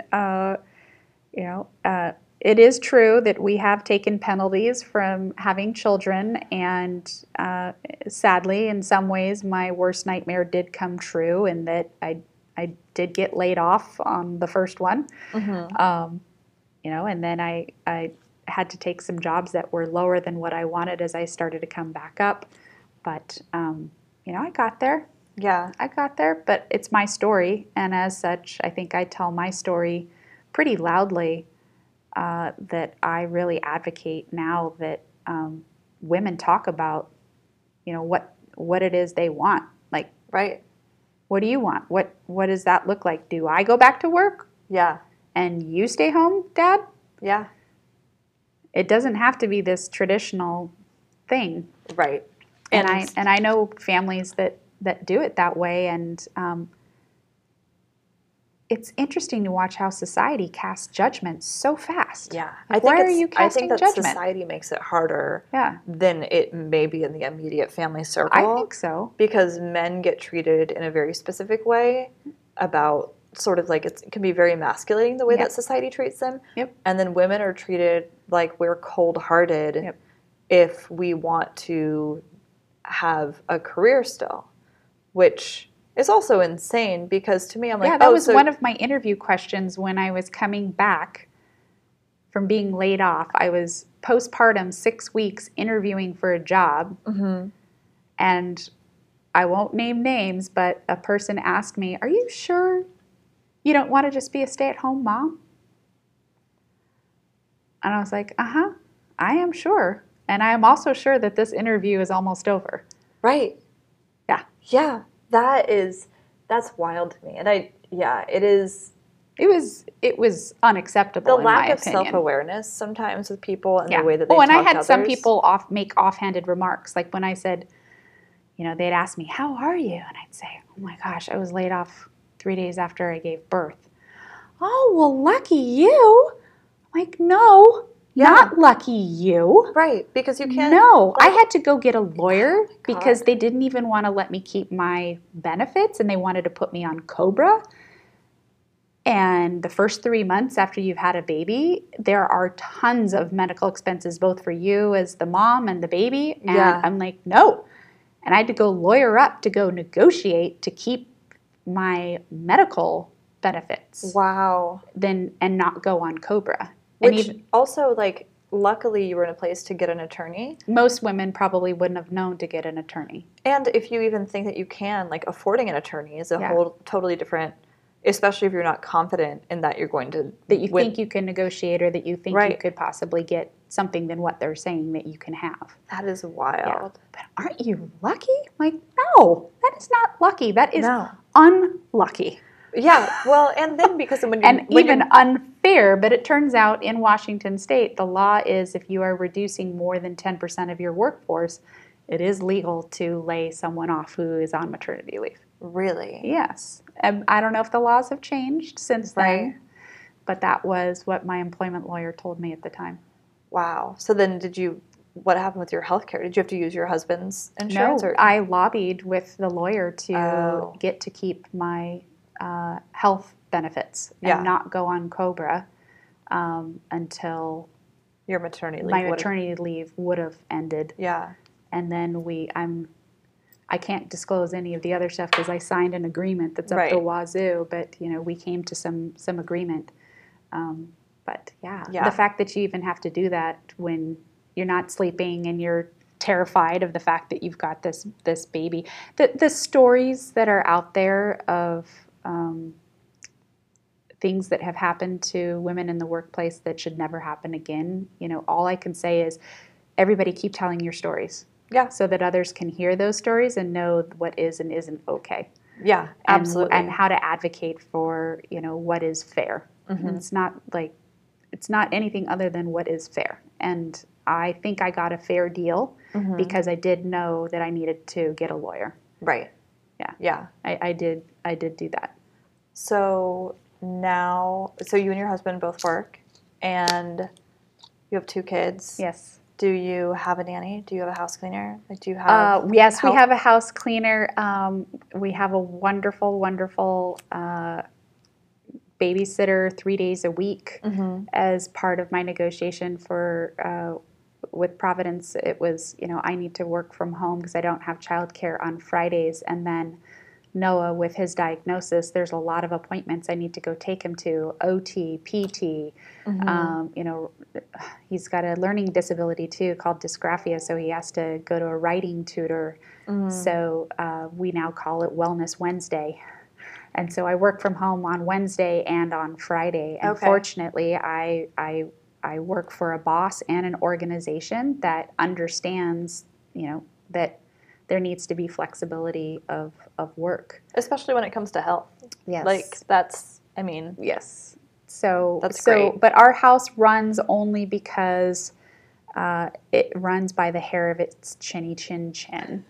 And anybody who knows the Angeloffs would, if they were all sitting here at the table, the ones who have known us the longest, either my husband or me, and then they know us together as the couple, they would all be laughing right now because they're like, oh, it's on Angeloff time.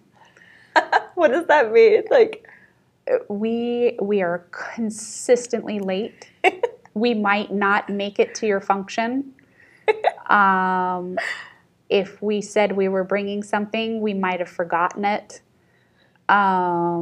It's just chaos. It's just chaos. But I have learned to be more okay with it. My husband calls it magooing it. He's like, let's just magoo it.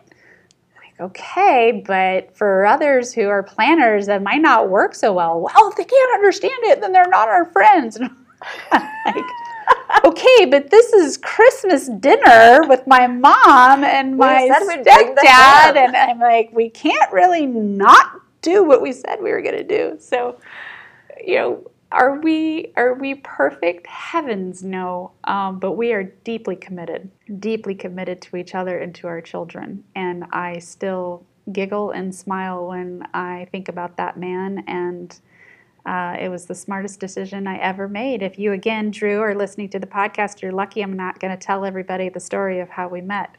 So for those of you who hear me on the podcast and then you run into me at an event, you can open it up with, I listened to you on the BTS podcast with Lene, and I want to know the backstory of how you and Drew met, and we'll leave it at that. You said a really great analogy before we started. Yes, the Blue Plate Special. Yes. Can you share that marriage advice? Yes. Yes. Please. Yes. And this is true for any sexual orientation whatsoever. In picking a partner for life, there is no such thing as the perfect partner. So the analogy I told Lene is that if you really like steak and baked potatoes, but it only comes with creamed spinach, which you hate, but the only way you can get the steak and the baked potato is if you get the Blue Plate Special, and you have to eat the whole plate, right? Like, that's how it comes. And so that's what you should be thinking about when you're looking for your life partner. You're never going to find the perfect meal that is the baked potato and the steak and, I don't know, what's your favorite vegetable? Oh, I was thinking of a fruit. Okay. Your favorite fruit or vegetable that comes Persimmons. with it. It won't happen. It doesn't come. It doesn't come that way. I love that. And I mean, let that be a good reminder to myself as well. Yeah. This was awesome. The last question that I ask everybody is, what is a topic or final product or really anything that you would want to hear a future behind the scenes episode podcast about? Gosh, I knew you were, I even know that I've got this question written down right there. I knew you were going to ask it. And She's so prepared. And I've been noodling on this one. I'm going to Wait, hold on. Let me look at these questions that you have. Let me ask some of these questions. Are you stalling so you can buy me some time? Sure, we'll use that instead of the fact that these are things that I meant to ask and forgot. Because this is something. What skills have you focused on growing, and what are you working on now? Well, I'm working on my patience. That was something I mentioned, my patience skills. Uh-huh. I think some of the skills I've grown is having more empathy and compassion as the years go by, especially as a manager. Yeah. Yeah, it's really important. And to be human. Yeah. Be human. Yes. What are you working on now? Still the patience? I'm always working on patience. I think I'm always working on that one. I'm also working on figuring out how to get on. I don't think it's a skill set, but it is something I've always said I wanted to do, which is to be on a board. Oh, okay. And so I've applied to be on the associate board at the Pacific Science Center because I've always had a fascination with science and technology. And being a Seattle native, I would like to be able to give back and help out. And then if you go on the associate board, maybe then someday I'll learn some great skills there about how to be part of a board, and then maybe join another board. And I'm going to a luncheon on the 21st. My friend Harini, there's something called Women on Board, so I'm going to go learn more about that too. Oh, cool. That's very cool. Yeah, I think that's what I'm kind of learning right now about is how to extend that empathy and compassion, not just in my job and in my house, but in other things that I am passionate about, so that those things can continue. Yeah. I'd hate to see a lot of the great things that are out there not continue. And I am really excited by the younger generations who are already, investing massive amounts of their time in ways that I never did when I was their age. And I'm just like, some people come in and interview, and I'm just like, you impressed the pants off of me. I was never like you in my 20s and 30s. And look at you, you've studied abroad, and you're helping out at the urban rest stop, and I'm blown away by some of the things this generation does. How do you continue to challenge yourself?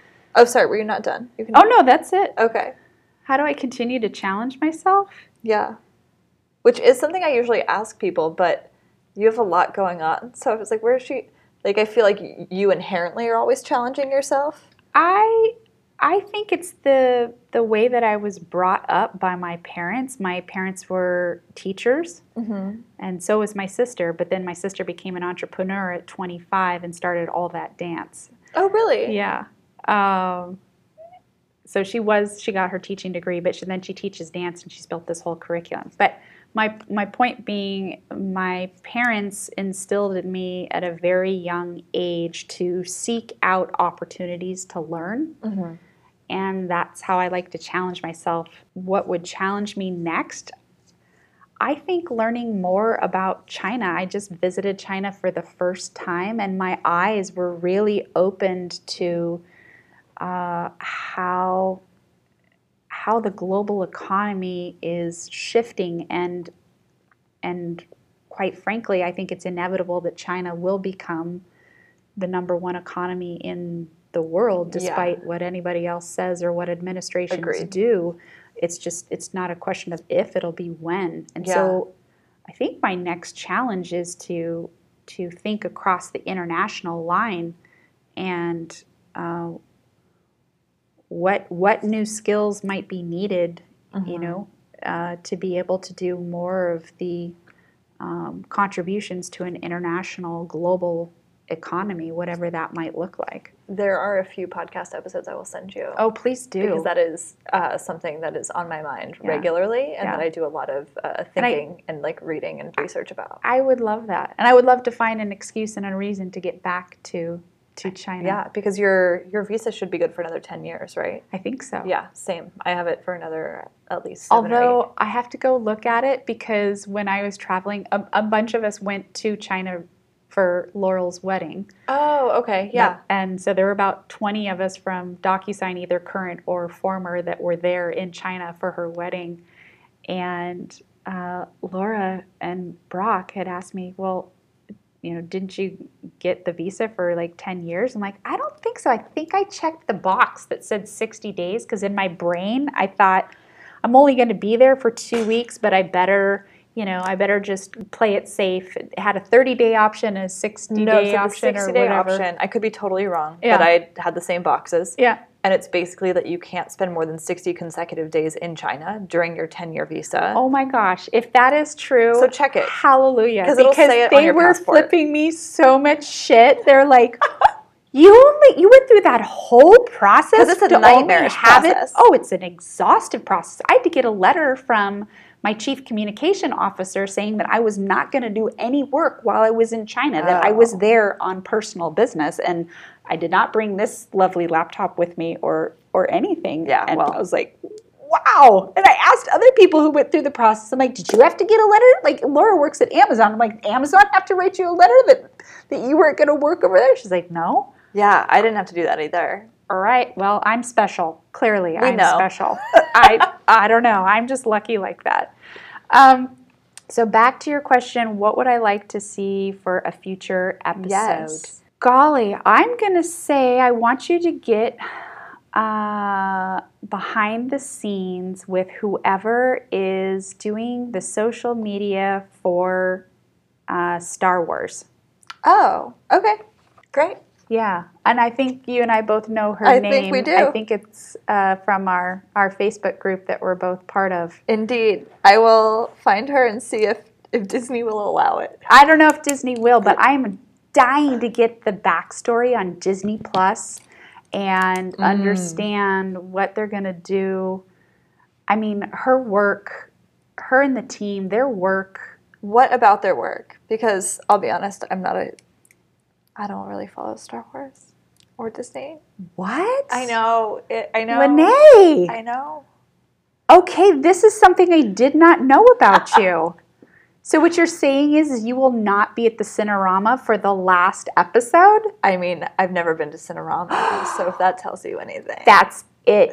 Girl, you and I, although if you're as picky as I think you are about what you watch, I'm going to have to float a number of suggestions of movies to you as to what we can go watch at the Cinerama together. But you are having chocolate popcorn come hell or high water and sitting in the most fantastic chairs you've ever sat in to watch a movie. Noted. I love everything about how they go to market in a way that involves the fans. Mm-hmm. It's practically by them, for them, with them. Yeah. And yet, she's sitting there driving it. Right? Totally. She's orchestrating it. Yeah, and knows all of the moving pieces, know where the fans exist, know what they respond to. Yes. Because that is not a fan base that you want to piss off. No. They are rabid. I'm reading a piece in probably a few weeks old now, New Yorker. Yeah. About this girl who tweeted something just saying that she wanted Nicki Minaj to write more mature stuff because she's nearly 40 now. Yeah. And then basically Nicki Minaj got pissed and all of the Nicki Minaj fans came after her. And this girl was a Nicki Minaj fan up until this point. Huge fan. It was just hey, I want to hear her have some more mature content about she's a very badass businesswoman. Why aren't we talking about that? And the fans went after her, and then it went on to give other examples of Star Wars fans that went after certain things, and I think wanted a specific movie or something taken out of the canon of Star Wars movies, and we're not into it. And same with Game of Thrones, a bunch of people were petitioning to have season 8 rewritten because I saw they that. thought that it implied that like women go crazy with power, which in all fairness, like the king before her also went crazy with power. So like, but it was just like very, and I think he was called the Mad King, wasn't he? Yes, in fact he was. And so if I've got my GOT right. Right. And so mic drop. Indeed. Yeah, I love any research around fandom. I think that fandom is fascinating, and so I definitely have a lot of respect for her because that is a group that you have to really understand. That is not an easy job. No, and so many moving pieces. So many. Yeah. Yeah. Well, thank you for being on. Well, this was so fun. Thank you for asking me to be part of it. This has been lovely. Where do you want people to follow you online? I am not hard to find. I'm just at Caitlin Angeloff on Twitter. And same thing on LinkedIn. Yeah. Yeah. Beautiful. Yeah. Awesome. And Facebook, Instagram, I do keep private. I noticed. Caught me very off guard. Yeah, that's the one I do keep private. There's got to be some ways that I can share some things that I won't get in trouble for. Fair. Because I am hugely inappropriate at times. Oh, don't I know it? Thanks again, Caitlin. Thank you, Lene.